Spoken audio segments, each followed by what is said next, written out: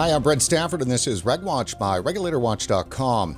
In July, when the BC provincial government enacted new rules and regulations governing the sale of vaping products in the province, it gave retailers until September 15th to sell off non-compliant product and adjust inventories to meet the new BC-specific packaging and device specifications. With the deadline only days away, the industry is waiting for the BC provincial government to provide critical clarifications that promise to ease compliance burdens and to harmonize the new rules with existing federal government regulations under the TVPA. Joining us today on RegWatch is Sam Tam, president of the Canadian Vaping Association, to discuss what the industry needs in order to navigate the new regulatory environment and to learn what critical clarifications the province has indicated it might deliver before the deadline. Sam, thanks for coming back on the show. Thanks. Before we begin, a heads up to our viewers outside of BC, we'll be addressing developments in Nova Scotia, PEI, and Quebec near the end of today's show, and we'll have more coverage on those topics in coming episodes. Sam, well, here we are. Let's jump in quickly. Give us an idea what the BC regs are and what's the deadline. Under the new e-substance regulations have put in place a number of measures to govern the vape industry in British Columbia. And of course, the deadline is tomorrow, September 15th. So the deadline is technically a day away. So the concerns, of course, to the industry is not only did the industry recently restock all their inventory to meet federal regulations, which was came into force on July the 1st. Now they have to, of course, change their inventory to meet BC regulations coming from the vape industry. And of course, when it comes to the transition period, it isn't really a lot of time for them to transition their products to meet BC regulations. So where we're at then here now is that there's a discrepancy between BC and federal, and all the vape shops have just gone through and manufacturers have just gone through complying with the federal on the labeling side, and the BC side is different. And so this is a real issue then. The whole industry was very focused on being compliant to the federal regulations. Because it required a lot of changes. Not only were we looking at labeling and packaging, we were also looking at the entire industry's inventory, from not only from the manufacturing distribution side, but into the retail vape shops. So a lot of them have made the investment to stock their shelves to meet, of course, federal regulations, and now to really have a very short period of time to either sell through their existing products that they have. And of course, the window is quite short. I mean, the deadline is tomorrow, and a lot of stores are concerned because they do want to be compliant. The only issue is, they would like a little bit more clarity on the rules of what is. And I think that's where a lot of the retail vendors are confused in regards to being plain. Right. Unfortunately, your mic, your audio there is dropping out. Not certain what we can do, considering that we're lucky to be connected. Let's just keep on going, and I'll let you know if I need you to repeat. Just maybe remake that last point for us, Sam.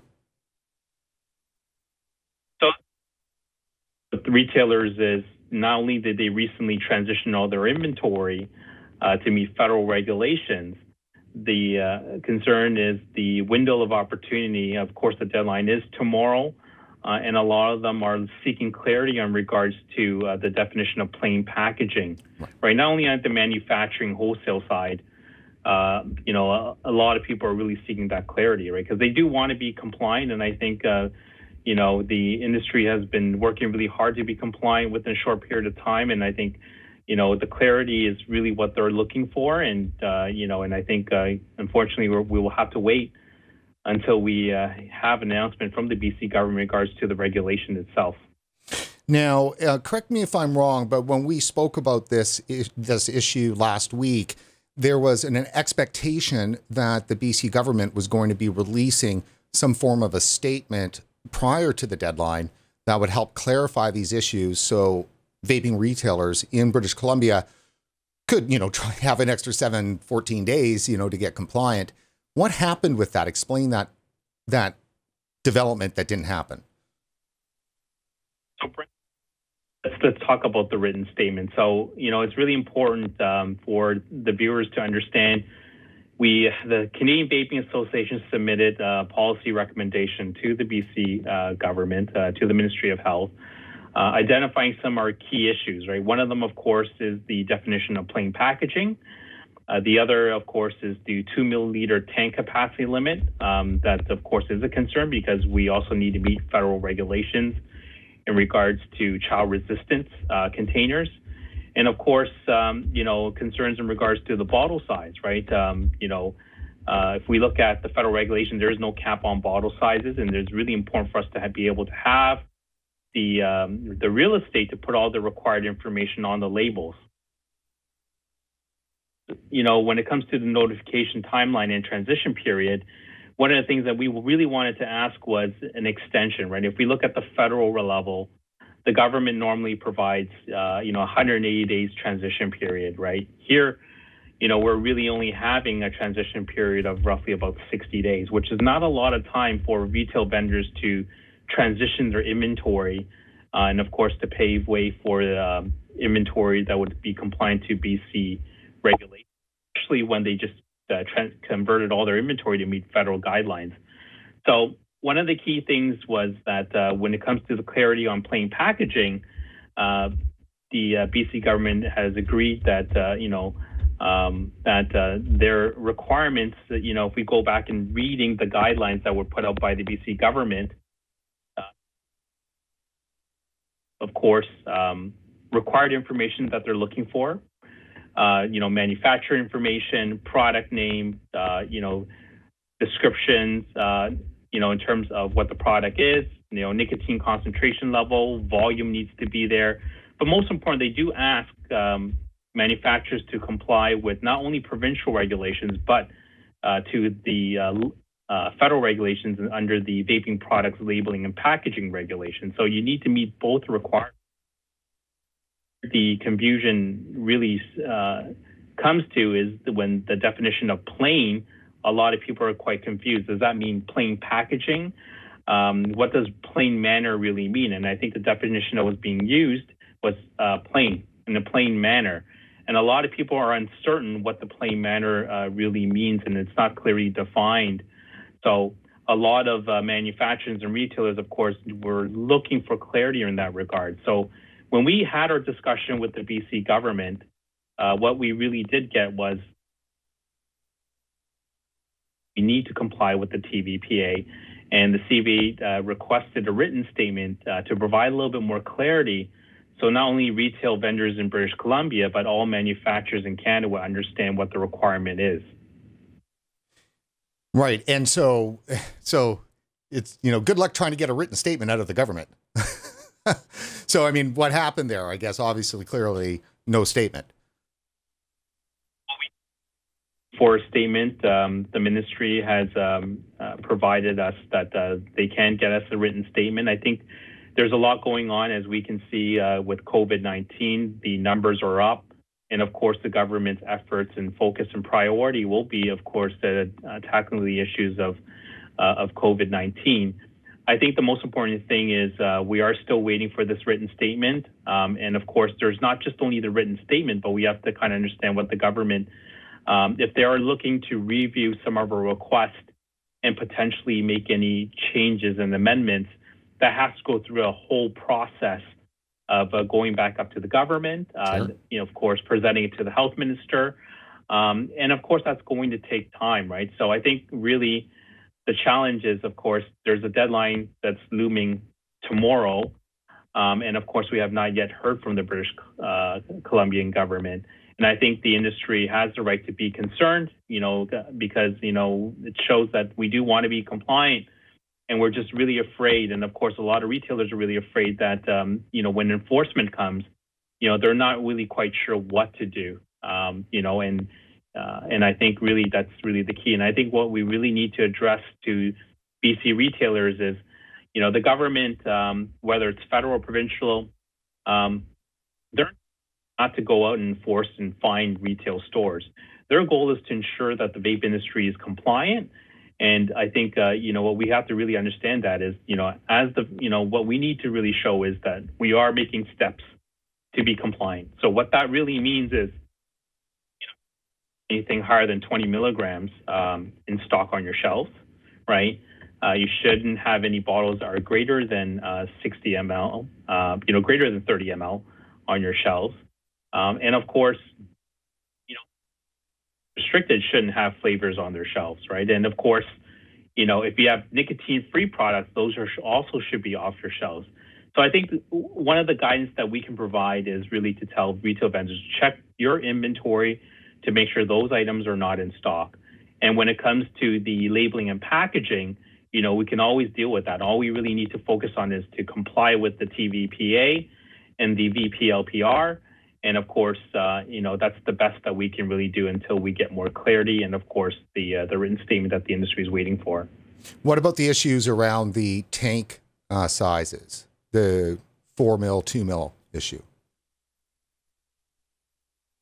To the BC government in regards to removing the 2 milliliter tank capacity limit. And there's a reason for that. The industry's been working really hard to not only redesign but retool child-resistant tanks and any open pod systems, any refillable vaping devices to meet federal regulations. And that really means that they have to be child-resistant. So, I think what we really need to do is, there's a lot of product out there. I would have to say more than 95% of the vaping, refillable vaping tanks and devices that are not child resistant, right? And I think one of the clarities that we provided to the BC government is that, at least more than 90% of those products in Europe, even though they have a 2 milliliter tank capacity limit, they don't meet the child resistant requirement. They don't have the ISO certification, or do they have the mechanism that would deem them child resistant? So, and how we know about that is, we've been working with the manufacturers, since the beginning of the year, looking at redesigning and retooling, and that's really when we found out that, a lot of the 2 mil in the European Union are not CRC, and it's interesting because that is a requirement under TPD2 that reclosable vaping containers, which includes tanks, of course, need to be child resistant. And, that's under, of course, CLP. But, what's really interesting is that, a lot of the manufacturers in Europe didn't really provide enough guidance to the manufacturers in China in regards to the requirements. So when we started that process, redesigning, retooling a product, sending it to the lab for testing. And I think one of the major challenges that we identified was, during COVID, it was quite impossible to do your testing because the testing requires to have roughly about 200 kids, of course, try to attempt to open the tank in a 5-minute time period. But the challenge is really trying to get the 200 kids to conduct the test. Right, so majority of the labs in Europe were closed, and we can only rely on a handful of labs that were accredited, where we could actually use them. Right, so what we've ended up doing was we selected a few accredited laboratories under the Health Canada. We can use these labs, and of course, once we got the thumbs up to use the labs, then we sent it for testing. But a lot of people don't understand how long the testing really takes. It takes about 5 to 6 weeks to complete the test. And of course, if they don't pass the preliminary test, it doesn't even get past the final test. We'll have to send it back to the manufacturers and go through the whole redesigning phase to make sure that we do meet the CRC requirements and then send it back for testing. So there's a lot of time involved. And I think one of the key things is the industry is already racing towards providing CRC products, but at the same time, majority of these CRC products do not meet the 2 milliliter capacity that the BC government requires.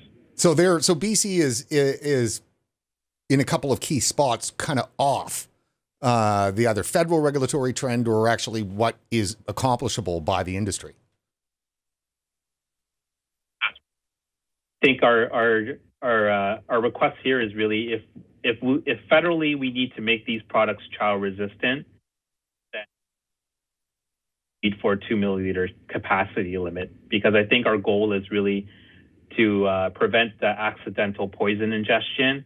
And if the refillable tanks and pods need to be child resistant, there's really no way for a young child to get access to the e-liquid and accidentally ingest it. So I think this is the reason what we put forward, and I think where the BC government might have thought as well that all 2 milliliter tank capacity sold in the European Union are child resistant, but the truth is they are not, right? And we know that going through the certification process, because if they were, we would just easily be able to ask the manufacturers for the certification, and we wouldn't have those issues, right? And I think what we really addressed was, we cannot send retail vendors in BC to stock their shelves with 2 milliliter tank capacity product when they can only sell them for a couple months and they're not going to be compliant to the federal regulations, right? Because they still need to be child resistant. And unfortunately, 90% of the product don't meet the CRC requirements. So in the conversations then with the BC provincial government, did you get movement, or at least you think there's movement on that issue? I guess so when it comes to the plain packaging, at least harmonizing to the federal, and when it comes time, to the tank capacity issue, did they communicate to you that they were going to move on those issues and solve them? And then so the issue is right now, the deadline's tomorrow, and so that hasn't been announced yet. So that's the problem, or is there concern that they might not be fixing those issues?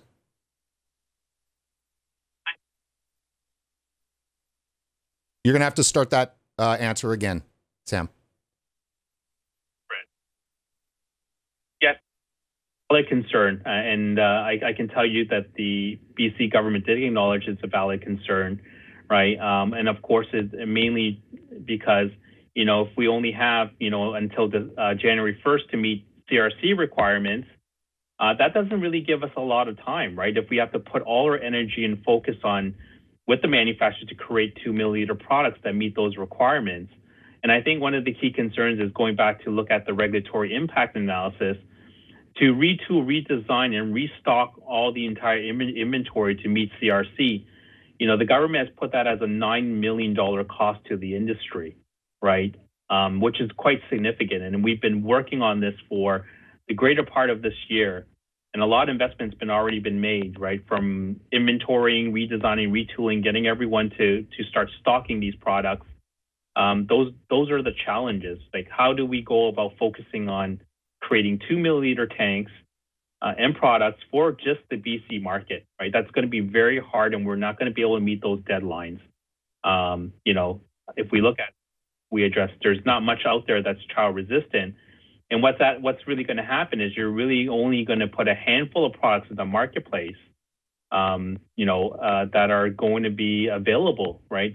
Stores are only going to be able to stock those items. And unfortunately, a lot of those items are only controlled by a handful of players in the industry, and predominantly big tobacco companies, right? 2 milliliter closed pod systems would be exempted from it.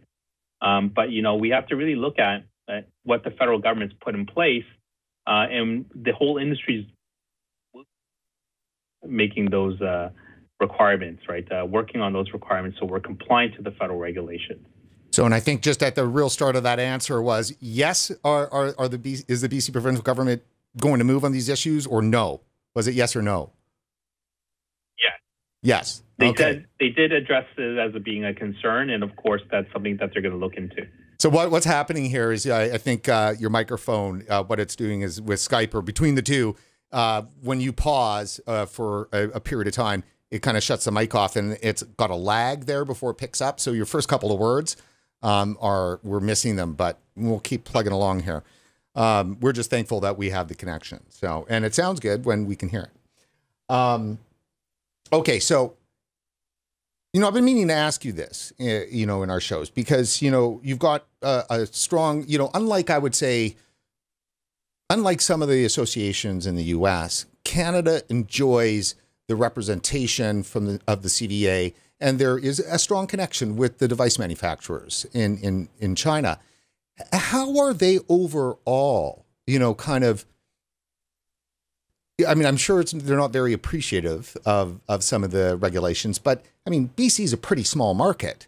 And so to go through all that expense and pain in the ass to, you know, placate the BC provincial government, isn't there just the risk that the device manufacturers are going to say, you know, forget about BC? Right. The Canadian market is not a very significant market to a lot of these manufacturers. You know, of course, America, United States is their largest market, and of course, followed by the European Union. But one of the key things that a lot of these manufacturers understand is that they know that the products that they're selling is now being regulated across the world, right? So if we look at the EU, you know, they can't just sell their products there. They have to notify the government and wait 6 months till they can sell it. We know that, you know, that's happening in the United States as well. They have to go through the PMTA process. And here in Canada, they also need to meet federal regulations. So a lot of them are starting to understand that, you know, in order for them to succeed or be successful, they have to comply with government regulations, right? They're, you know, back in the days of being able to just produce a product and sell into marketplace has changed, right? Now there's a lot of requirements. Not only they need to be CRC, they need to be safe, right? There's, of course, the electrical systems now that's been developed through the FDA, by the FDA and Health Canada. I sat on that panel. You know, we had to ensure that all the electrical systems meet those safe requirements so we could avoid, you know, battery incidents from happening, right? So we know there's regulations. Manufacturers know now that it's playing an important role to determine their success in the future. Well, and that's very good to hear, no doubt.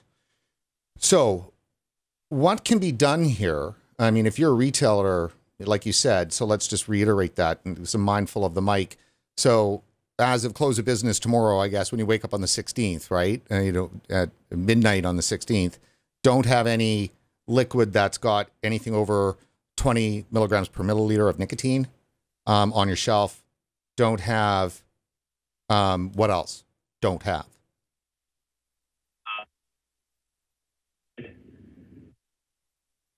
Those are greater than 30 milliliter. So, okay, so that's right. You cut out again there. So the 30 milliliter cap for size of bottles. And do you believe that they're going to lift that to 60 mil? Because CVA's been asking for that, correct?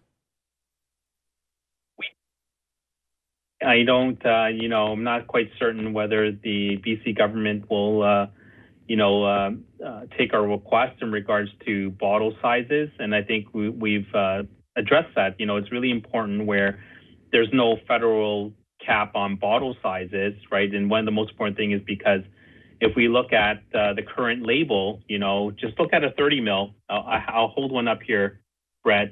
You know, we don't have enough space, as you can see, all the mandatory required information.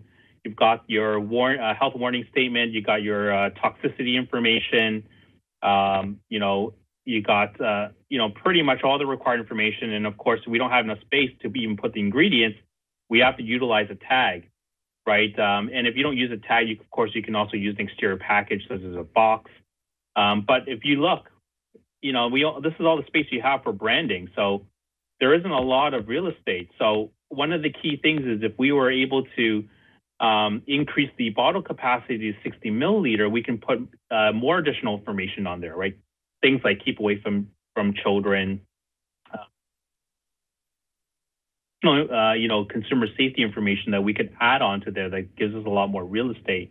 And I think that's one of the key things that we want to really to address, right? So if there's no federal cap on bottle sizes, you know, why should we have a cap on for the province of BC? And I think one of the key things is these bottles are already child resistant. So there's really no issues in regards to having accidental poison ingestion. I think one of the key things is, you know, if we want to ensure that we have all the required information on there, you know, we shouldn't look at capping the bottle sizes, right? And I'm showing right now the actual document that you shared and used in your discussions with the BC provincial government.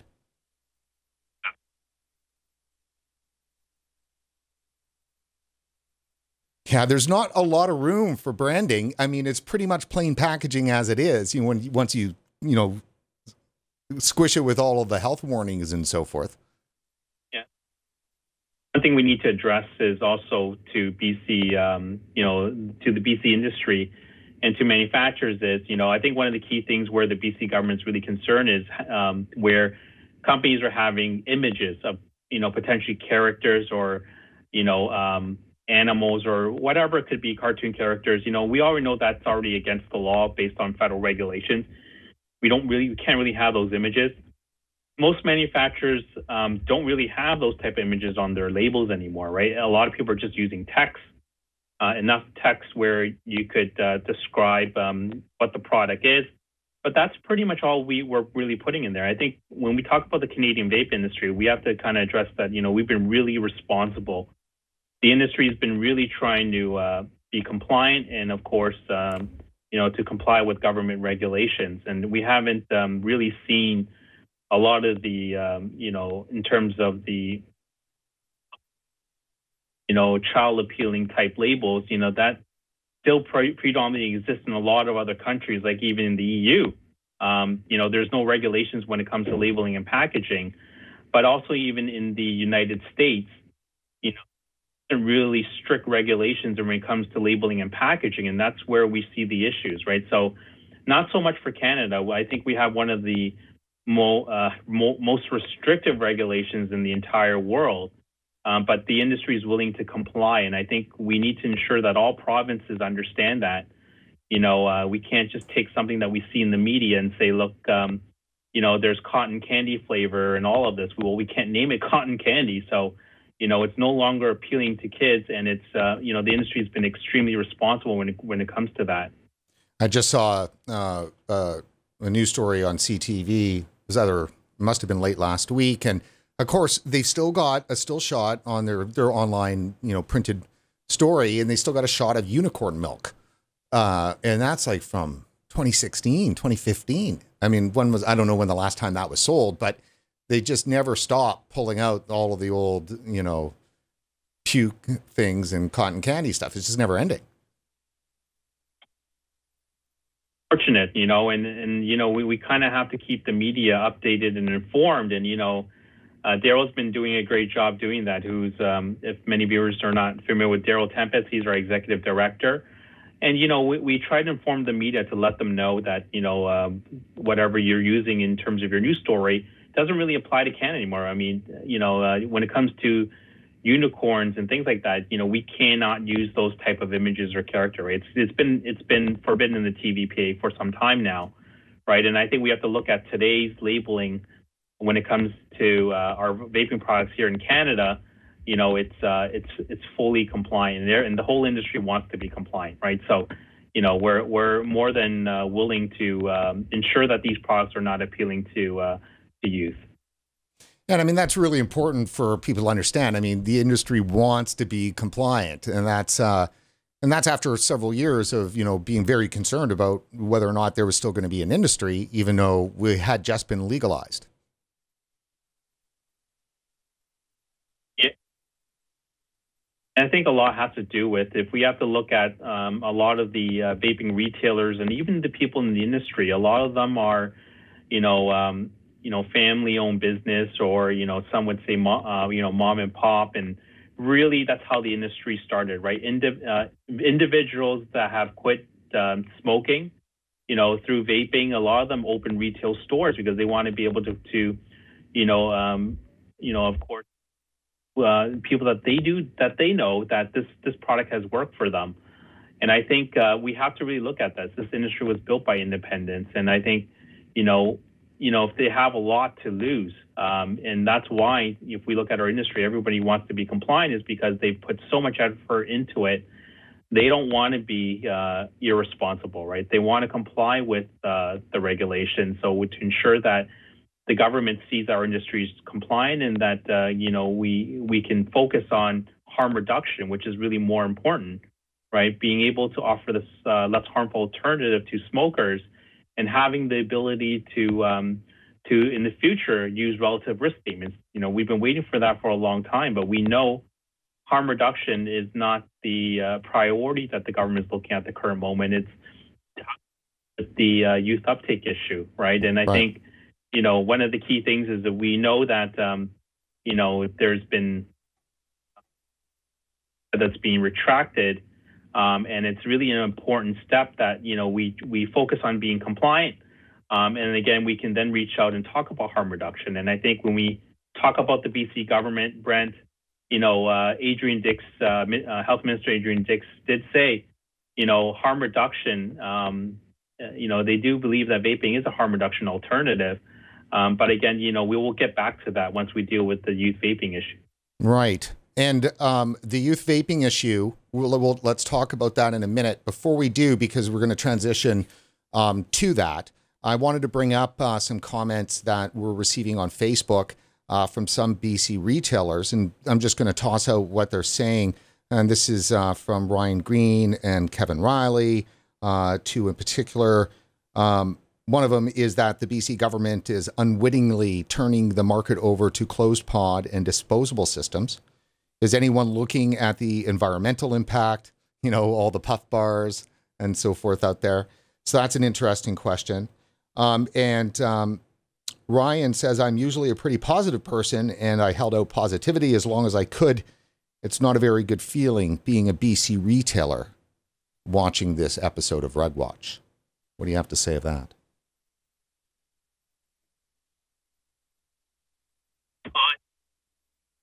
Because we're not getting a lot of clarity. Of course, the deadline is looming. It is tomorrow. But I think most important thing is, when it's always going to be bumpy. And it's been bumpy for a while for the vape industry. We've had to comply with federal regulations over the past year, making a lot of changes. And I think the industry is getting a little tired. We've gone through so many labeling changes, packaging changes, and tough requirements. And I think where was really missing is a lot of BC retailers weren't really looking at the work that CV has been putting in regards to trying to get child-resistant products into market. There's going to be a lot of child-resistant products into the market. I can assure you, there will be, that will basically replace a lot of the products that we do have currently that are not CRC. But again, I think most important thing is where retailers really need to know, and of course the industry really needs to know, is the CV is really working hard to it, right? We're not, we're not sitting idle and not making sure that we're going to have products to sell. I think the challenge right now we're facing is really during a COVID environment, getting through the certification process and getting through the finished product process is taking a little bit more time.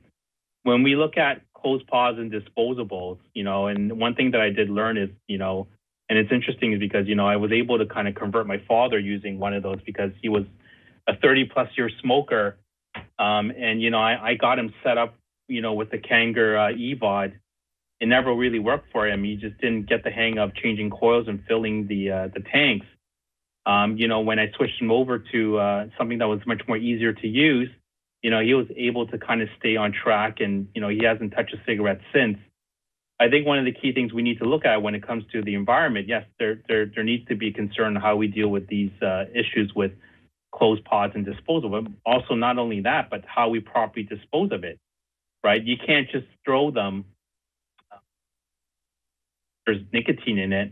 They also need to be properly disclosed. And that's something that we need to talk to some of these manufacturers. If they're looking to do business here in Canada, we have to start looking at the environmental impacts on these items, right? And how we can potentially recycle them. Someone's going to have to come up with a program, right? So I think one of the key things is, I do really feel strongly tanks and open pods are going to come back into the marketplace, right? Once we start having child-resistant products available in the market, there's no doubt they're going to come back. And I think one most important thing is, when it comes to e-liquid itself, we all know, some of the challenge for a lot of retail vendors is, they're heavily stocked with e-liquid, and there's a concern where they might not have the product to fill those, fill the e-liquid into a tank. But I think I can reassure you that CV is working hard on it, and we are going to provide products into the marketplace, right? So that's one of the things that we've been focusing on as our primary objective to ensure we have these products in the Canadian vaping industry. Well, and that is good to hear. I hope BC gets sorted out a little bit. I mean, it's really affected me as a vapor. So the nicotine cap, obviously, everyone kind of knows I'm, not happy about that, but that's just me as a consumer. I like my nicotine. So, but I totally understand why that has been advanced. So let's take a look here, Sam. This is a national survey. The U.S. survey shows an encouraging decline in overall youth e-cigarette use, concerning uptick. There is still, though, a concern for the uptick in disposable products. And so this was out last week, and it shows 1.8 million fewer U.S. youth are currently using e-cigarettes compared to 2019. So that's a pretty big drop. Once the CVAs, and we've got the Canada numbers too from their 2019 as well. We'll take a look at that in a sec. But what's your thoughts, the CVA's thoughts on these U.S. numbers that have been released?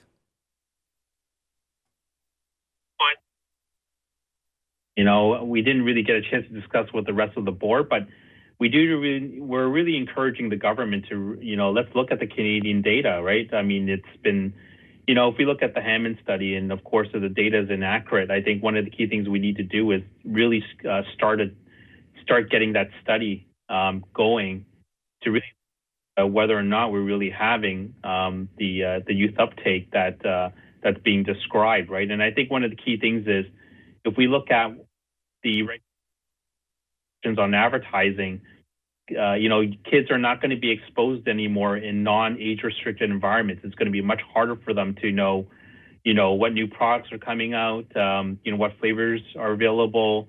That's all restricted to adults only. It's going to be much harder for them to be exposed here in Canada. I mean, we look at, if we look at the federal government, they put forward in regards to age verification software, right, at the point of entry, right? It's even harder for young kids to be able to be exposed to these products. And I think we need time. Once we put all these measures in place, it'll be much harder for them to be exposed. And there's no doubt we should be able to see those numbers to reflect that. And I think, look at the numbers, United States, if we, I'm more certain Canada, if we look at over the years, there's a lot of restrictions being put forward across all provinces, making much more harder for these products to be marketed, but also access is also being restricted. We're really encouraging to get a new study where we can show the numbers to see where we're at here in Canada. Right now, it's a bit difficult because the Canadian government only does their big, huge, the Canadian Tobacco and Nicotine Survey every 2 years. And so, considering that 2018 was like the explosion year, we don't really have that, covered. So we have 2017, we have 2019, and I've just got up here some of the 2019 numbers. And, it's hard because we don't have those official numbers from the same survey from Canada. But what we do see, though, and this is, interesting in my mind, and the headlines are 36%, which is 1 million among youth aged 15 to 19 reported using a vaping product in the last 30 days. And that is higher than it was in 2017, there's no doubt. The past 30-day vaping was at 15% amongst the same age group of 15 to 19. And here's the 2017. So, people can judge for themselves on that. It's hard without the 2018. Here's what's interesting. In 2019, among youth aged 15 to 19 who used a vape in the past 30 days, most, 57%, reported using social sources for their devices. Social sources included buying from a friend or family member, asking someone else to buy them for you, and having a friend or family member give or lend them to you. That's 57%. Most are social sources in Canada. So when you look at the extent in which that the government and obviously the anti-vaping groups have demonized vape shop retailers and laid it at their feet. I mean, you can't even lay it at convenience stores' feet with this kind of data. This is friends and family.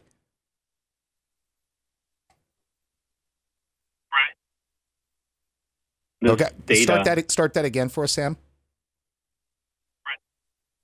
thing is we've known this data and we've been talking to government about social sales, right? How do you enforce social sales, right? And I think what we really need to be clear, and we always talk about where enforcement needs to be strong, is these family and friends don't realize that they are breaking the law, right? And and I think it really needs to be addressed, right? And I think if enforcement actions being taken, then and I think and they know we can realize that they can get fined. And I think Alberta, we've seen the province of Alberta impose, fines, for possession and, of course, selling, doing social sales to minors. I think that's where we really need to start. We need to start looking at putting it out there that, hey, if you do provide a minor with vaping products, you're going to get fined if you get caught. Right. How much major fashion? Yeah. Go ahead, Brett. No problem. And again, I'm just mindful too, as well. Your mic was just cutting out, so I jump in there if I can. So how much of this could be the fact that adults, parents, family, and friends who are of legal age don't consider vaping to be the great evil that the media has pumped up? So they would rather, we've heard lots in our coverage that there are plenty of parents out there that are savvy to the fact that their kids are trying everything. And instead of trying the cigarette, here's a Juul or other product, right? Instead. Because, we are talking about a world that, at least I thought, was quite liberal when it comes to the use of stuff. Like all the parents, are from the 60s. And I'm 50 now, so I'm one of the parents. So we've grown up in the wake of that. So, certainly, marijuana's legal, all that kind of stuff. So these high social numbers should be discussed by scientists and, sociologists and so forth. They're like, well, how much of this is because parents are just saying, here, use this product instead of trying a cigarette? Right. There's, of course, there's the hard issue of, if the parents know that their kid is smoking, and they don't want them to smoke and they want them to choose something else, that is really a tough issue. And I think, where we stand at CBA is still, the product is for adults only, right? And we have to really make sure that, these products remain that way. When we look at social sales, I think one of the key things that we have to really address is how can we make it much tougher to access these products outside of Canada, right? Because I think one of the key things is, it doesn't stop anyone from ordering this product online, right? Whether it's from the United States or overseas. And it can just come right through to Canada, and people can buy these products and then start selling them to underage minors. And that's something that we really need to control, or even minors buying them themselves. I think we really need to look at, at a federal level, how we can put these restrictions in place where these products are basically have to be screened before they can enter the country, right? And I think that's really important that in order to ensure that we comply with the TVPA, we need to make sure that the products coming in are compliant. That is a really major concern that we're looking at, is really anything coming to the country, or even if a minor, like I always talk about this a lot in front of government, is it doesn't really stop them from going to, a Walmart, buying a prepaid credit card, and then going on FastTech or any other website in the United States or internationally and buying whatever they want. And that's how easy it is to really get access to these products. And we need to make sure we put measures in place to stop that. Right. There's another issue, Sam, with regards to the Canadian Tobacco and Nicotine Survey that I wanted to make sure that we talk about before we jump into our other conversation here with regards to some of the issues around Nova Scotia and PEI and so forth. So let me just bring this up.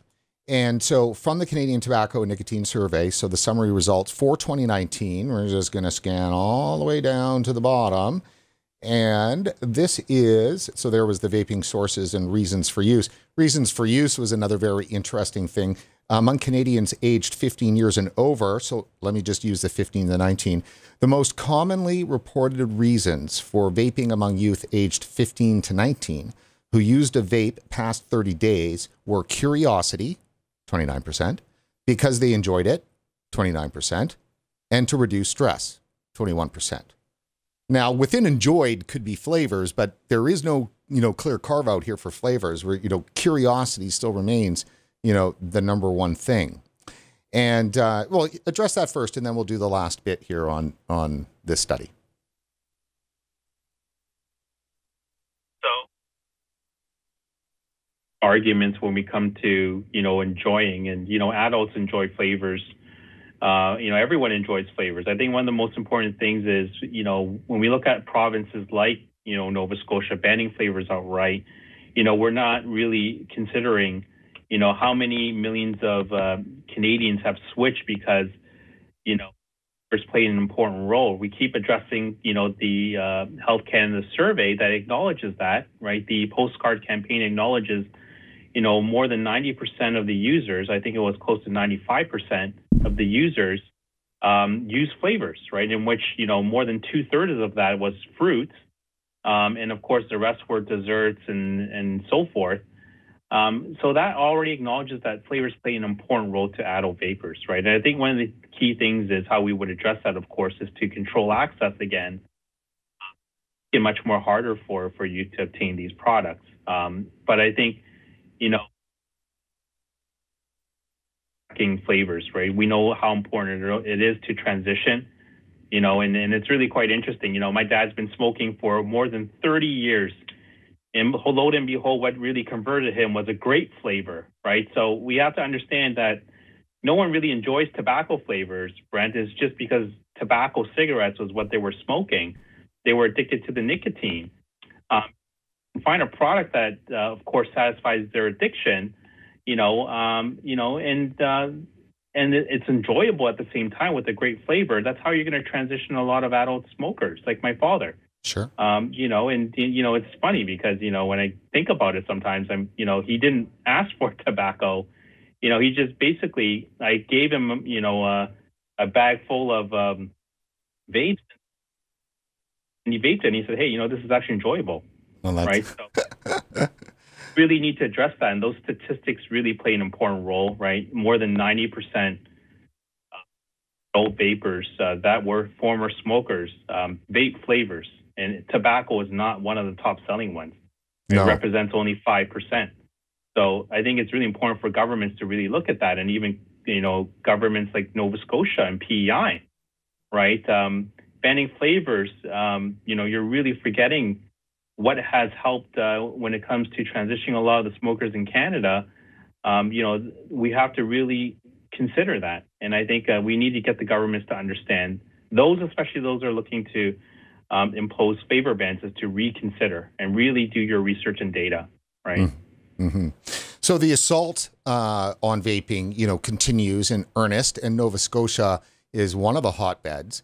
So we're going to be doing a piece, I can't say exactly when, hopefully shortly, right? So we're going to be interviewing, doing a legal episode. So we're going to interview Audrey Bochter again and have her back on the show and discuss the efforts in Quebec with that challenge that's going on. And we're also going to pair a discussion with Nova Scotia and hopefully get the Nova Scotia lawyers and maybe even the plaintiffs in the Nova Scotia case. So part of our plan here, Sam, is for you to give us a little bit of a preview. So I can use that to kind of tease what we might be doing. So with PEI, just briefly, what exactly is going on there? How is PEI being obstinate?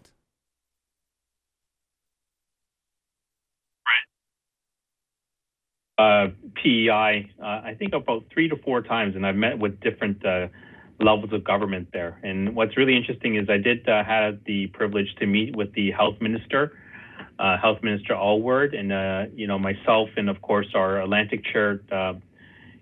We did present of course our position, policy recommendation, how PEI can really control, and of course in terms of access of vaping products. I mean, there's only 7 vape shops on the island of PEI, right, which is extremely, I would say, the government would be able to control how the products are being sold.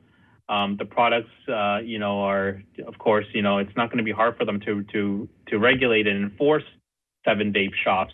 And we really thought the government was leaning towards the direction and policy that we put forward, because there was no mentioned when it comes to banning flavors really mentioned when they put forward the regulations and, of course, their intent to regulate the industry, I believe, back in January, right? And I think this really comes as a surprise because, retailers were sent a notification recently that, they have until March 1st, 2021 to sell whatever inventory they have, and flavors are going to be banned. And of course, not allowed in PEI. And, of course, we have engaged with the health minister and acknowledged, that, we just taken and that, we asked the government to reconsider that, continue to allow flavors to be sold in age-restricted environments. Because, Brent, what's interesting is back in January, they announced that vaping products were banned in non-age restricted stores. So that would mean that convenience and gas stations can't sell the product. Only vape shops, and we thought we were really moving towards the right direction, that the government was going to, look at the Ontario model and really pave a pathway where these products are available, through age-restricted channels. But that wasn't really the case. And I think, we're quite disappointed that the government didn't reconsider, the thousands of where they do rely on flavors to, of course, transition themselves out of smoking cigarettes, that they're not going to be able to purchase these products in PEI, right? And I think where we need to address to the government again is, there's then opens to the black market, opens to where they're going to go and try to find the flavors outside of PEI. And it really puts, of course, local disadvantage where they can't even supply products to their clients, right? So I think there's some major issues at hand here. And we do not want the government to fall in the same footsteps of Nova Scotia. No, and you are the king of segues, my friend. So in Nova Scotia, here is a little announcement just with regards to the legal challenge. The Cloud Factory Vape Shop, Inc. and Edward George William McEachern versus the Attorney General of Nova Scotia.